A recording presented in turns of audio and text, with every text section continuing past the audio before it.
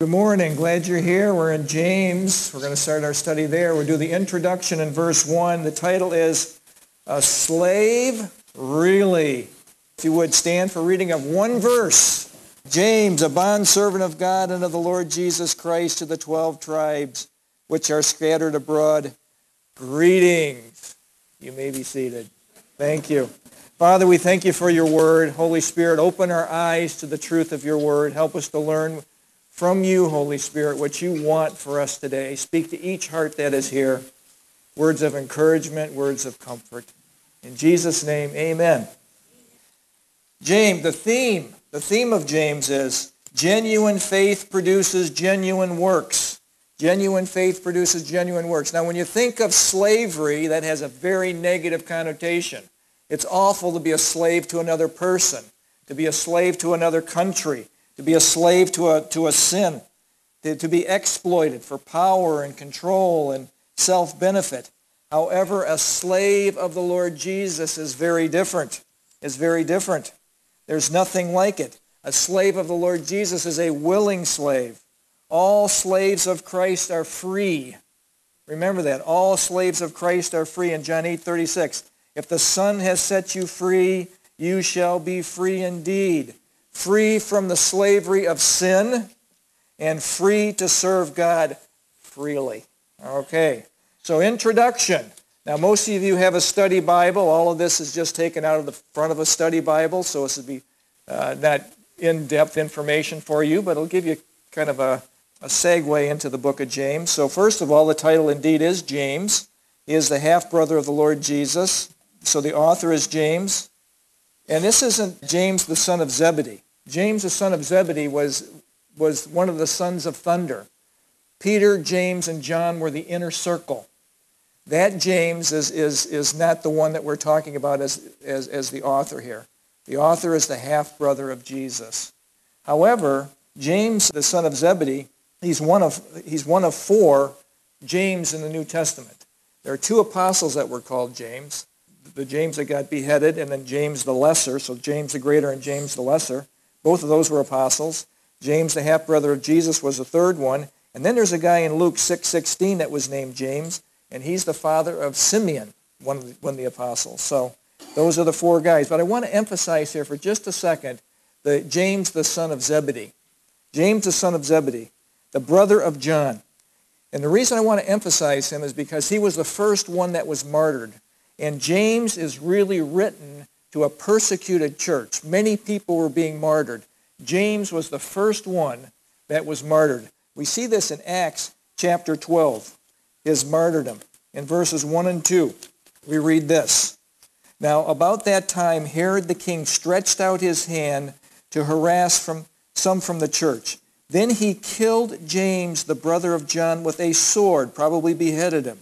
And because he saw that it pleased the Jews, he proceeded further to seize Peter also, and he wanted to chop off Peter's head, but that was not God's plan. See, God is in control. God is sovereign. An angel actually lets Peter out of his cell. But I want you to consider that the persecution that the early church went through is hard to imagine.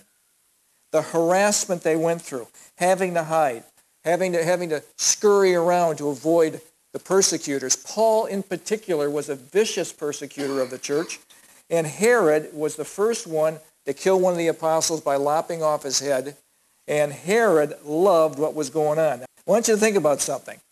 When Satan persecutes the church, he uses two methodologies. Number one strategy, he comes as a roaring lion. And he comes to steal, kill, and destroy. That's his modus operandi. That's the first thing that he wants to do. In 1 Peter chapter 5, verse 8, we have Peter telling us how to deal with the roaring lion. He says, be sober. That means be awake, be aware, be vigilant, aware, because your adversary, the devil, walks around like a roaring lion, seeking who he may devour. Remember, he wants to steal, kill, and destroy. That's his number one method. Resist him. Stand against him. There's no neutral ground in this fight. Resist him how? Steadfast in the faith. I will trust in the Lord until I die. I will trust in the Lord until I die. You got that right. Steadfast in the faith. Notice that you're not binding Satan. You're not making slanderous accusations against Satan. You are standing fast in the faith. That's how you deal with Satan's strategy when he comes to persecute, steal, kill, and destroy. But he has a second way that he comes. And the second way that he comes is as a serpent, as a wolf in sheep's clothing. He comes slithering into your church or slithering into your life. And the way that he operates there is not trying to kill, but with deception. With deception. Slithering into a church unnoticed, masquerading as an angel of light, as we see him in 2 Corinthians chapter 11, 13 through 15. Masquerading as an angel of light, and as ministers as angels, as light. There are people that are ministers that are on Satan's team. Masquerading. The way that you deal with him, that when he comes in that mode, is in Jude verses 3 and 4. Let me just read this to you. Jude was going to write a letter that had to do with the common salvation of men. The Spirit of God changed the direction, and he changed it to him writing to contend earnestly for the faith. So you see in verse 3, he says, contend earnestly for the faith which was once for all delivered to all the saints. That word contend means to fight for the truth. Fight for the truth, church. You fight for the truth. You don't let lies come in. You fight for the truth. For certain men have crept in. And that word crept in the Greek is stealth. Stealthy. They've come in unnoticed, crept in unnoticed, who long ago were marked out for condemnation. These were ungodly men. So his second way that he comes in is undercover. And his goal is to deceive. Now, I will ask you this question. Which way has he been the most successful in the world? When you persecute the church, what happens to the church? It disperses and it grows. And that is what has happened to the church throughout the epochs of time. But when he comes with deception, the church caves and looks more and more like the world to impress the world. And the true church shrinks. Think about the United States of America and what has happened to the church and its impact in this culture. Think about Great Britain. Think about Europe. Think about Australia. Think about what has happened in the world that we live in, where the church has shrunk. Now, it has grown in persecuted countries.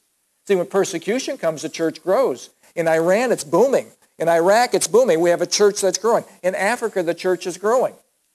But in places where he comes with deception, it is in that persecution, it is diminishing.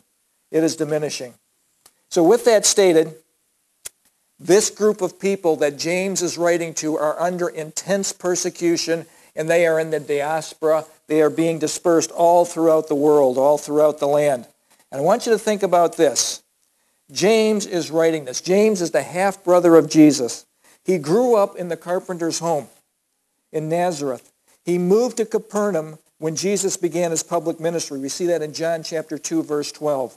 Like his brothers, all of his siblings, his brothers and probably his sisters did not believe in him. They did not believe that Jesus was the Messiah. And even to the point, turn with me, if you would, to John chapter 7, verse 1 through 5. I want you to see something that is very significant, what his brothers thought of him. John chapter 7, verse 1 through 5. I don't know if you've ever picked up on this, but this is an interesting little tidbit of Scripture. John chapter 7, verse 1, he says, after these things, metatauda, after these things, Jesus walked in Galilee, for he did not want to walk in Judea because the Jews sought to kill him. When he says the Jews, it's talking about the Jewish leadership, the Pharisees, the Sadducees, and that sort of thing.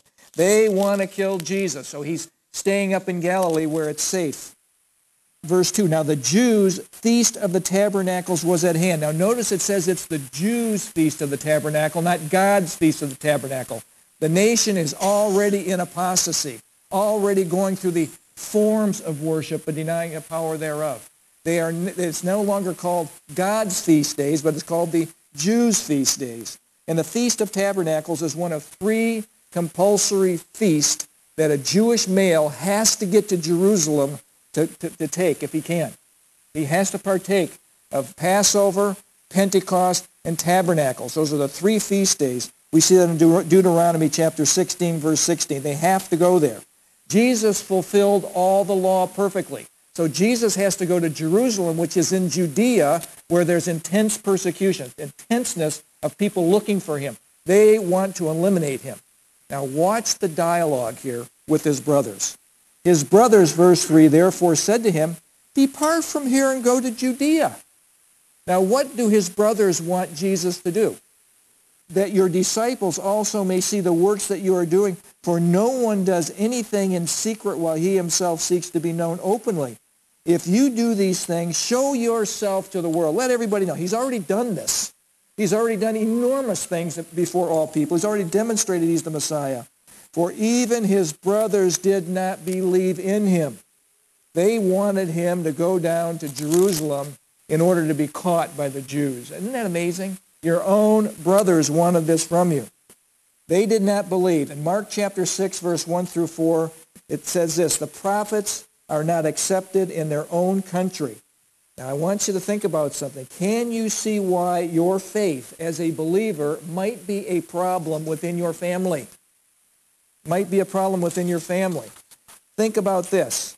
In Luke chapter 12, verse 49 through 53, Jesus says these words, I came to send fire on the earth. He's talking about judgment. He's talking about judgment. How I wish it were already kindled. But I have a baptism to be baptized with. He has to go to the cross. He has to die for the sins of the world first. How distressed I am till it is accomplished. You don't think that Jesus was fully man? He knew what lied ahead of him, and he was distressed by that prospect of what was ahead of him. Do you suppose that I came to bring peace on the earth? I tell you, not at all. This is the words of Jesus. But rather division. For from now on, 5 in one house will be divided, 3 against 2, 2 against 3. Father will be divided against son, and son against father, mother against daughter, daughter against mother, mother-in-law against daughter-in-law, daughter-in-law against her mother-in-law, and on it goes. You get the picture. There's going to be division in the family. Why? Because the kingdom of darkness hates the kingdom of light. And it's the reason why many times your holidays and special events with family are so difficult. Different kingdoms, different kings, different rulers, different ways that people are approaching life. And it's very common. And it was the same in Jesus' family. This was a holiday. This was a Feast of Tabernacles, and they wanted their brother to go down and to face the music. They did. It's an amazing thing to me.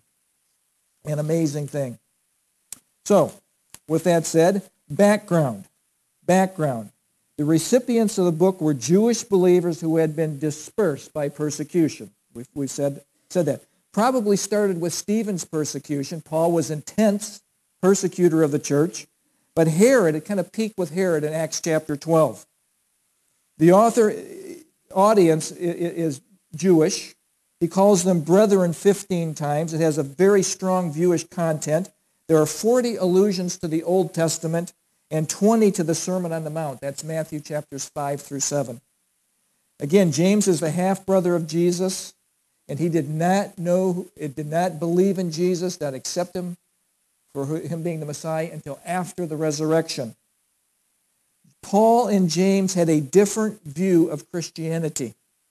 And it's so different that James was one of the books that was not accepted until very late. It was the first one written between 44 and 49 A.D., but it was not accepted because it was so contrary, people thought, to Paul's teaching.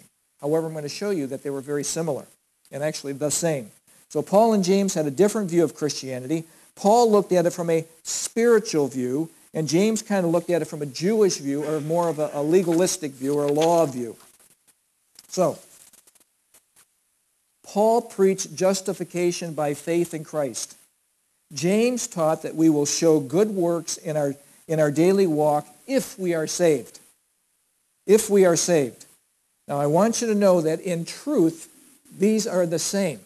Because Paul said in Ephesians chapter 2, verse 8 and 9, by grace you are saved through faith, not of yourselves, it is a gift of God, not of works, lest any should boast, but we are God's workmanship, created in Christ Jesus to do good works. So doing good works after salvation, both of them are emphasizing. So there's no difference really in their message. There's no difference in their message. Now, historical themes. Historical themes are this. The theme of faith and works surfaces repeatedly. James presents these subjects not as conflicting values, but as complementary. For James, faith may be either saving faith or a profession of faith, which is not saving faith, much like people use today. For Paul, faith is faith. But for James, faith may be genuine or it may be false. It may be spurious. Hence, James demands that faith must demonstrate itself to be real. Therefore, for James, it is not merely faith and works, but a faith that works. A faith that works. And again, that is congruent with Paul's teaching, justification by faith. James just goes a step farther and says, if you're really justified, if you're really saved, that your life is going to show it. And so James took a lot of heat for that, but eventually got into the canon of Scripture. James makes many statements on wise living, and it's actually called the book of Proverbs, or the book of wisdom of the New Testament. He makes many allusions to the environment around him.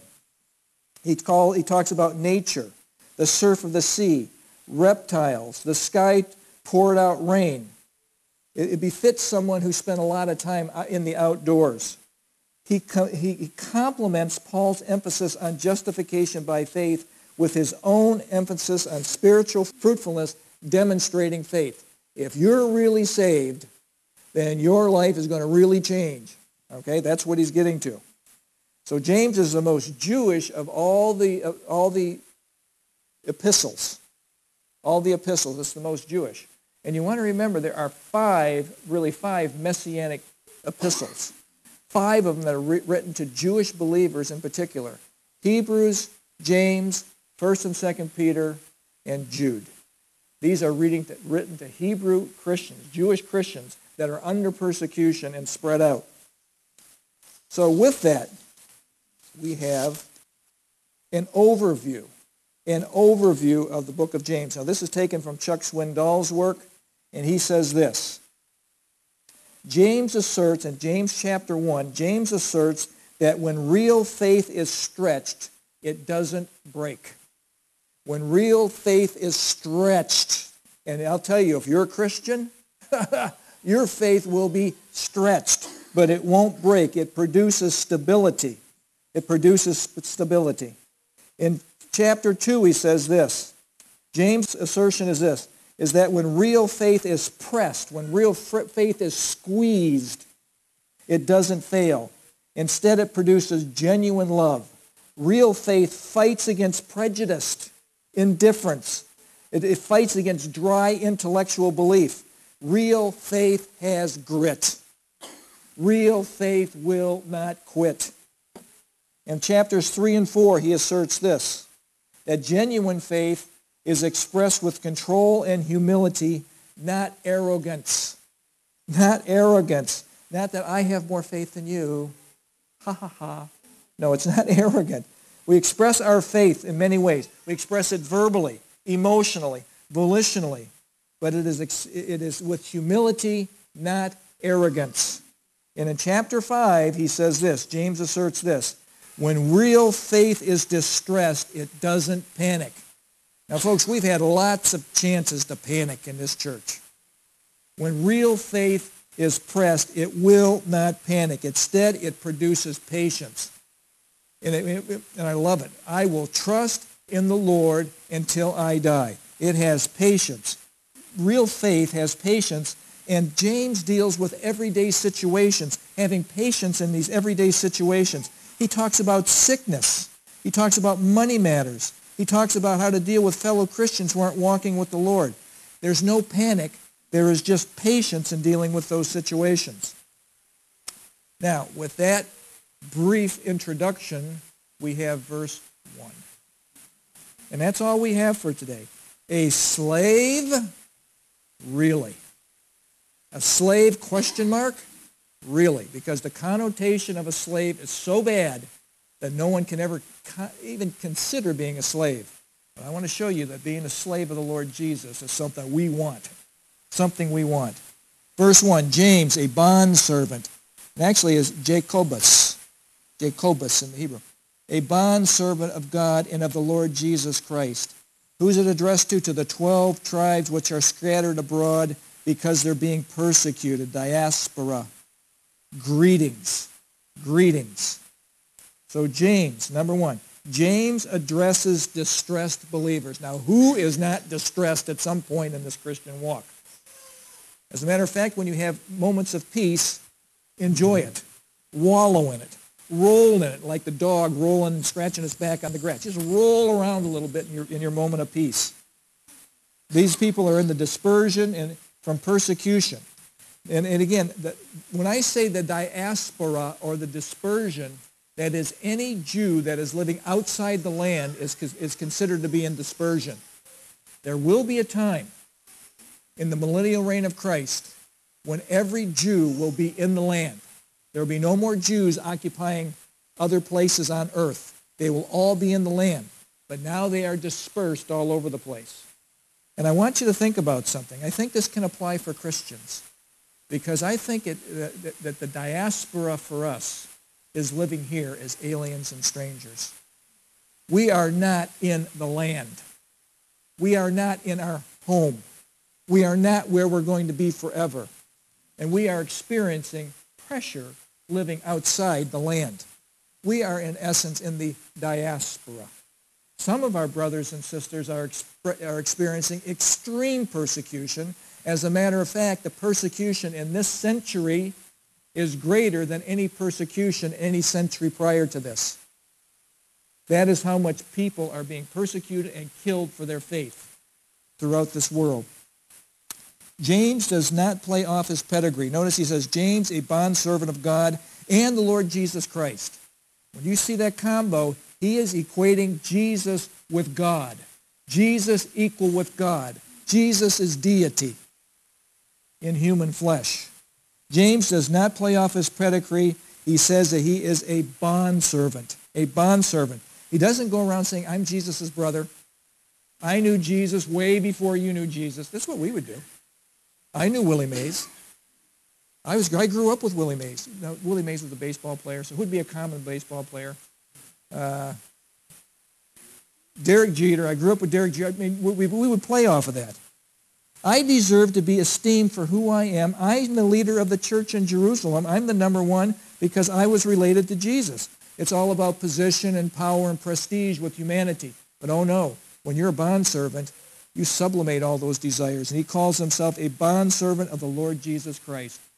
He knew Jesus as his brother. The word bondservant is doulos, and it means a slave totally possessed by his master. A slave totally possessed by his master. Now, the following is what James meant by being a bondservant. The following is what he meant. Characteristics of a bondservant. See if you can identify any of these in anyone you know. Okay?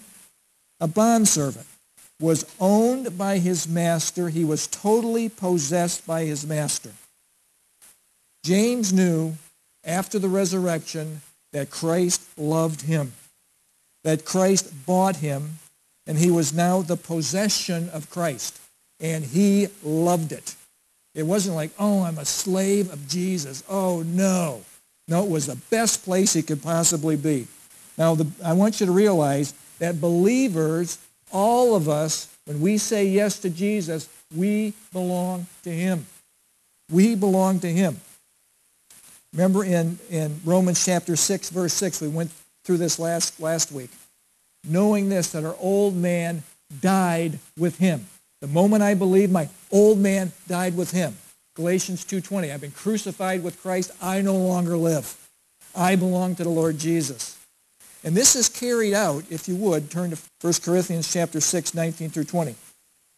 This is what it says. Now I want you to think about, you belong to Christ. It says I'll start in verse 18, since it's a good verse. Flee sexual immorality. Talking about your flesh. talking about your soul wanting to have its way. Remember, sexual immorality is any sexual sin, that is any sexual relation that is outside the marriage covenant. He says, flee from that. Run from it. Run for your life. And then he says this, every sin that a man does is outside the body, but he who commits sexual immorality sins against his own body. Or do you not know that your body is the temple of the Holy Spirit? And that word temple is naos.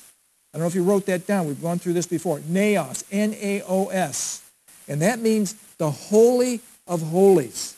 Your body is the Holy of Holies, just like in the tabernacle or in the temple, where the Holy of Holies, where God manifested himself with the Shekinah glory and the mercy seat and the Ark of the Covenant. And that is where the glory of God dwelt. Well, you are where the glory of God dwells. You are the temple of the Holy Spirit, and he dwells within you. That's what we want to know here. We are the temple. The body is the temple of the Holy Spirit, who is in you, whom you have from God. You are not your own. That is the point here. We do not belong to ourselves. For we were bought at a price, therefore glorify God in your body and in your spirit, which are God's. We belong to God. We belong to God. Secondly, a bondservant existed for his master, and he had no other reason for existence. No other reason for existence. Thirdly, a bondservant served his master, and he existed only for the purpose of service. He was at the master's disposal. How do you like this one? Any hour of the day. Not 1 hour on Sunday, not an hour on Tuesday, not 15 minutes here, but any minute of the day you were at the disposal of the master. And when he said something, you did it. You came coming. That's any hour of the day. So it was with James. He lived only to serve Christ, hour by hour, day by day. Fourthly, a bondservant's will belonged to his master. He was allowed no will, no ambition other than the will and ambition of the master. He was completely subservient to the master and owed total obedience to the will of the master. Again, a lot of times people are repulsed by this. Humans are repulsed because we have our rights. I have my rights. I have a right to live my life the way I want to, and I'm in charge of my life. No, you're not. Not if you've died with Christ. People are repulsed by this. But I want you to think about being a slave of God. Remember this. God is loving, pure, complete love. A love that we cannot even imagine. A love that just embraces humanity like you cannot believe. That is number one. He is loving. He is kind. He is gentle. He is long-suffering. He is giving, and no one will ever care for you like Jesus. No one will ever care for you like Jesus, the Master. And I want to show you something.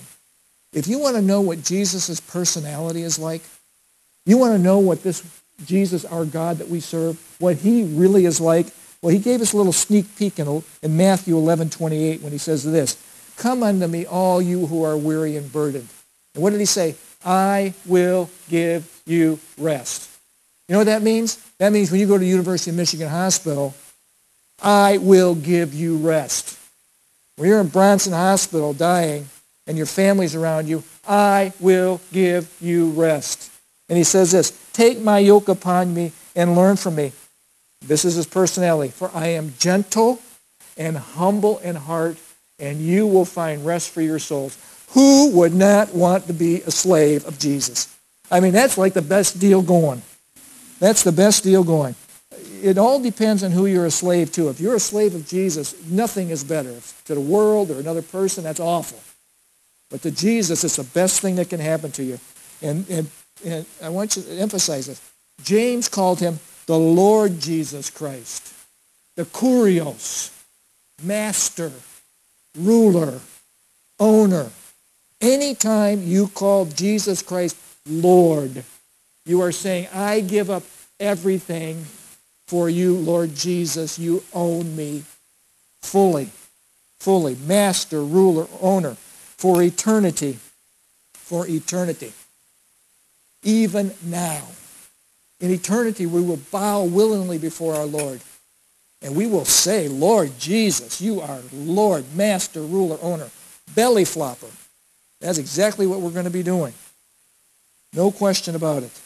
And finally, fifthly, a bondservant was the most precious thing, it's going to be emphasized again, that James meant by a slave of Jesus Christ. He meant he had the highest and most honored and kingly profession in the world.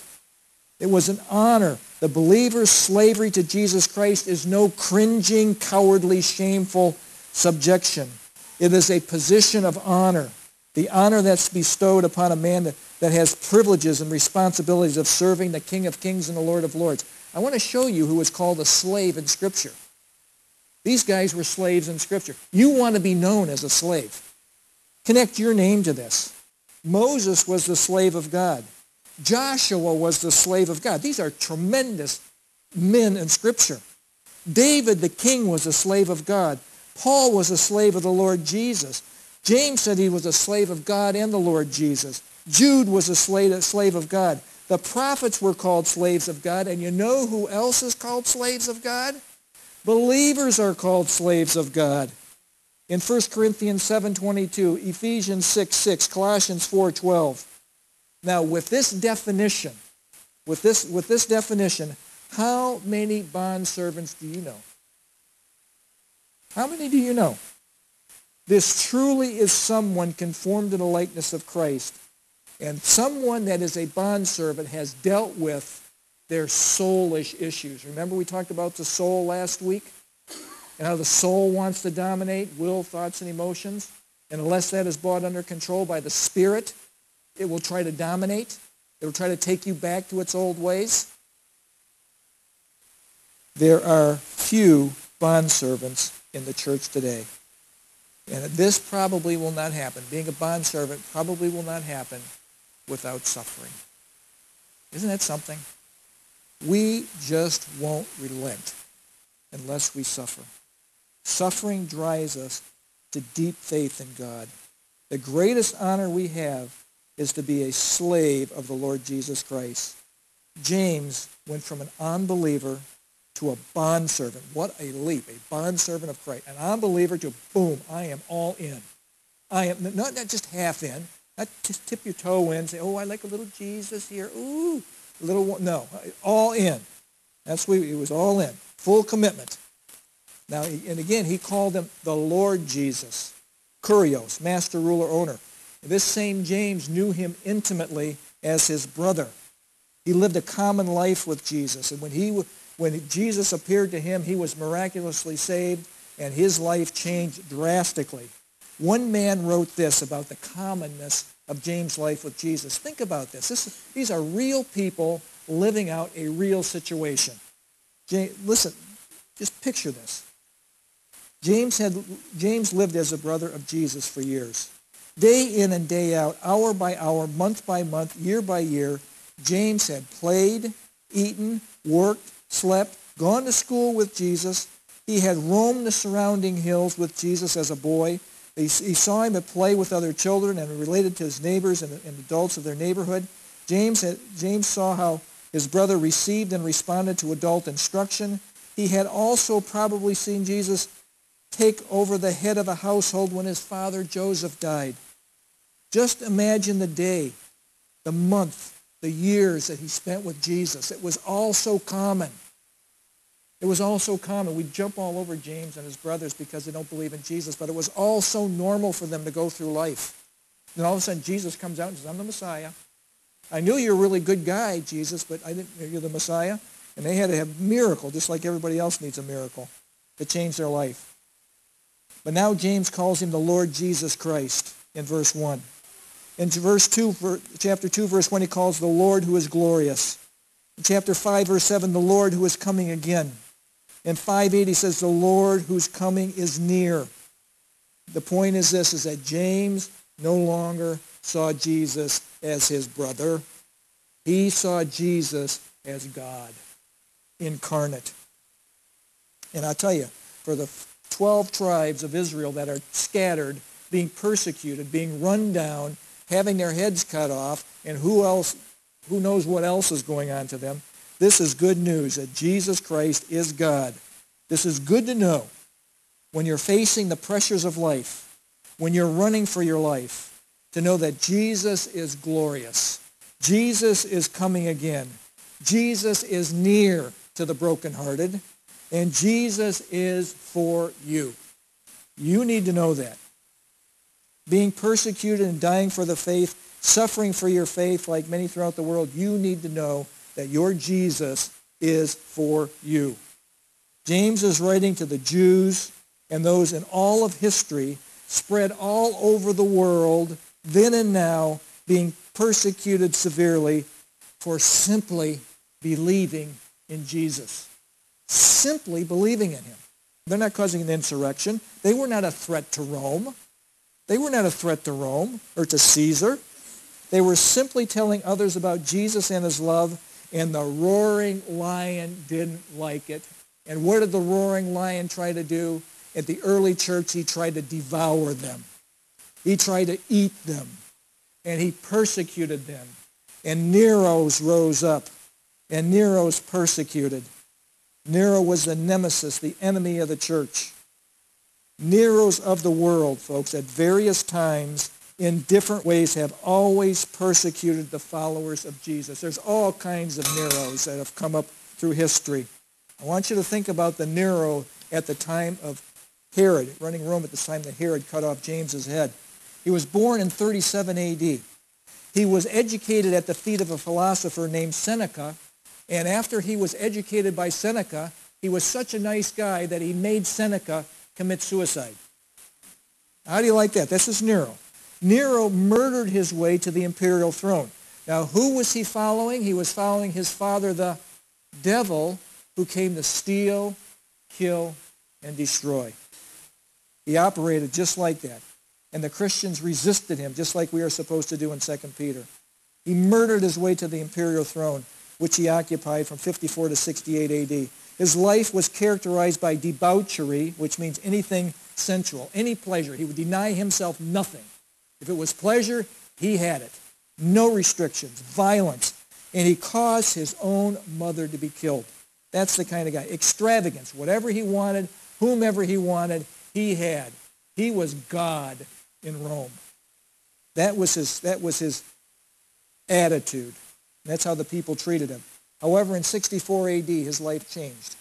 There was a fire that broke out in Rome.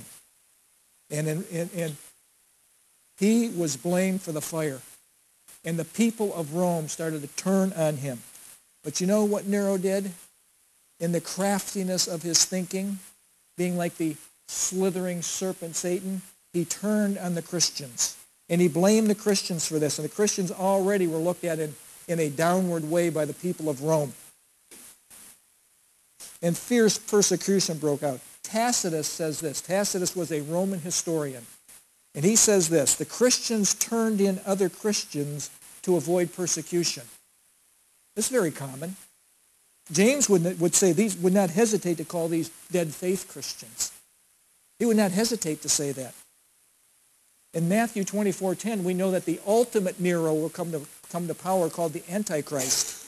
And at that time, Jesus warns. He said, many will be offended and will betray one another. Very common, and will hate one another. See, the ultimate Antichrist that comes, people are going to turn. People are going to turn. Persecution brings out, are you true or are you not true? Is your Christianity a deep-seated Christianity, or is it just a fluffy, feel-good, everything's great and wonderful Christianity? Is it real or is it false? That's a question there. This is a quote. Tacitus writes this. Nero set up and falsely accused as the culprits and punished with the utmost refinement of cruelty a class hated for their abominations who were commonly called Christians. Can you just hear it kind of like Christians? Christus, from whom their name is derived, was executed at the hands of Procurator Pontius Pilate in the reign of Tiberius.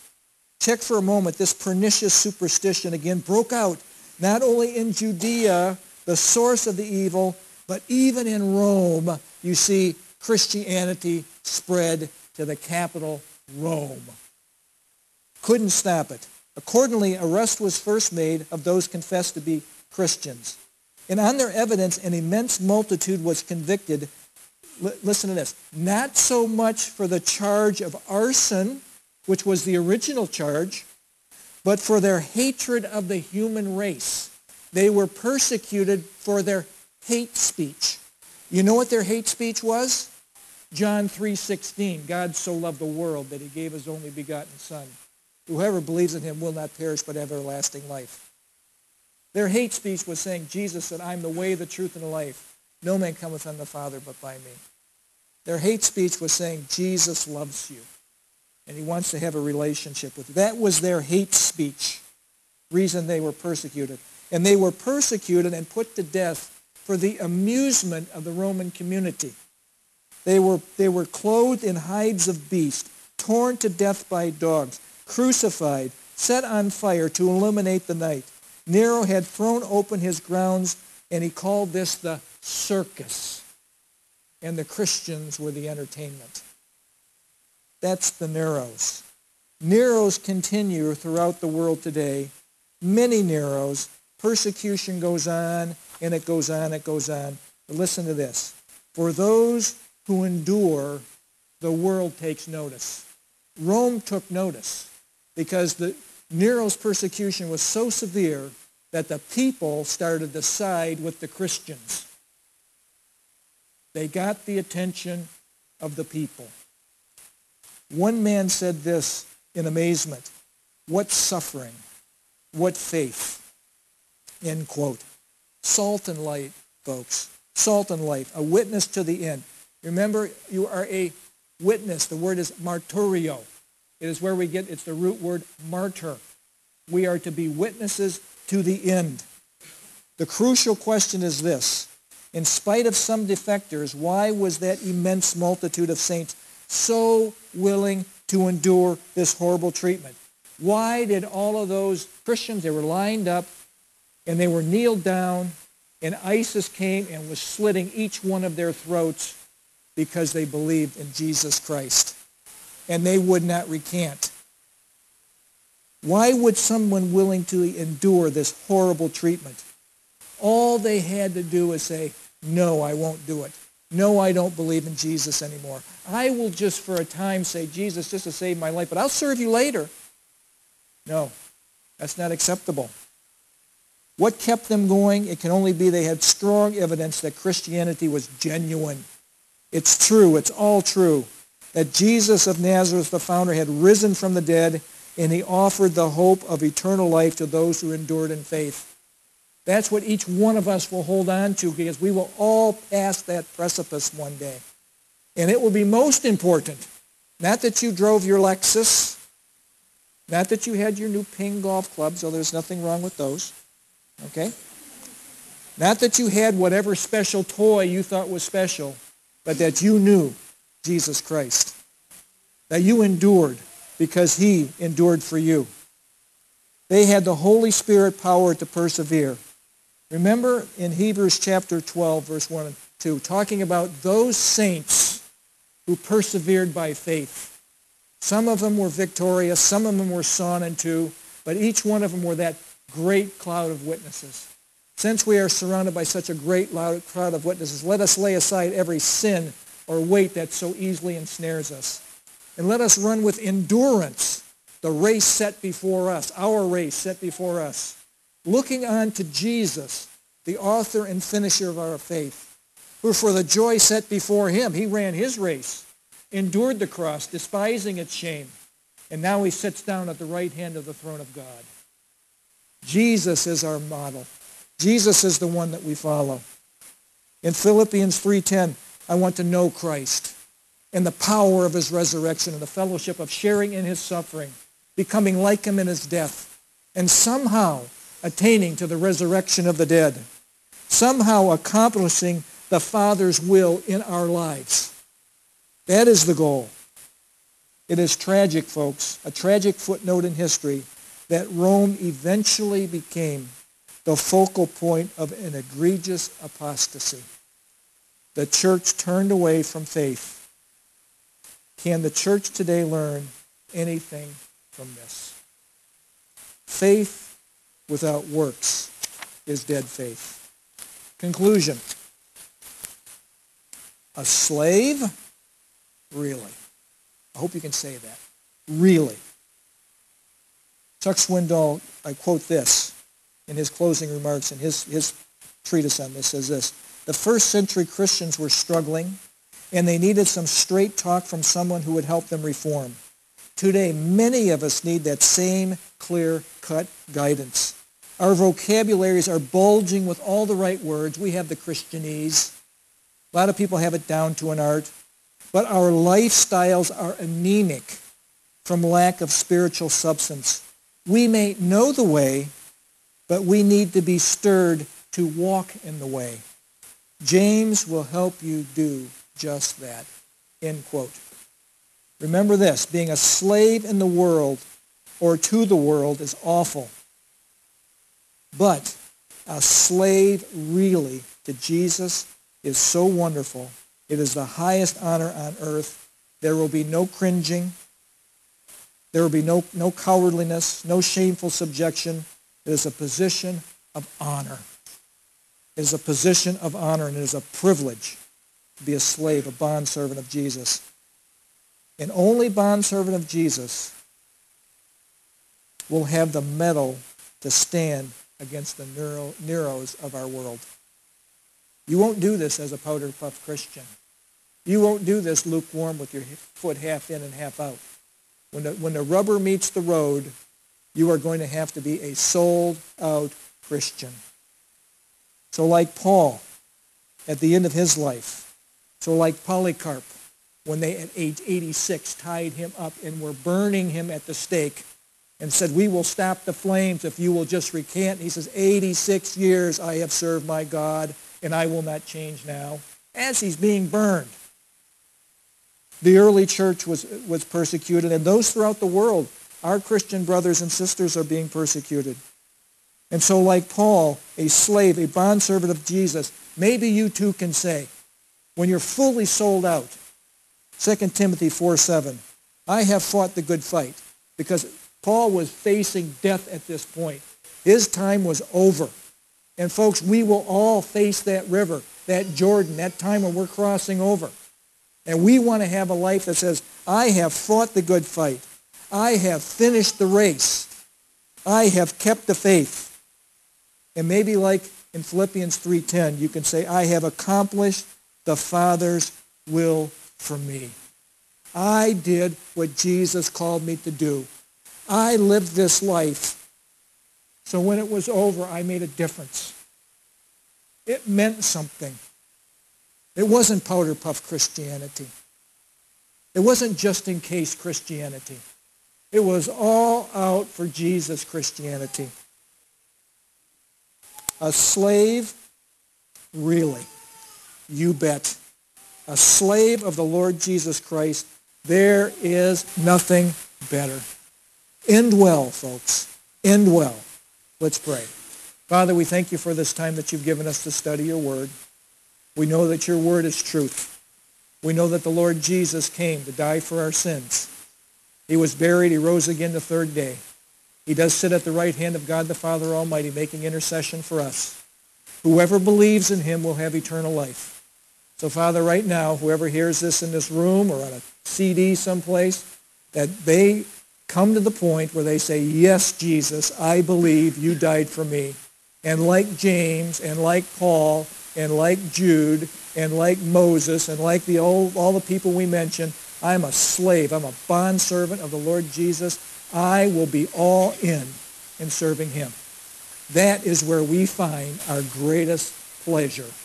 And that is where we find our purpose for life. That is the thing that takes away the darkness and brings in the light into our lives.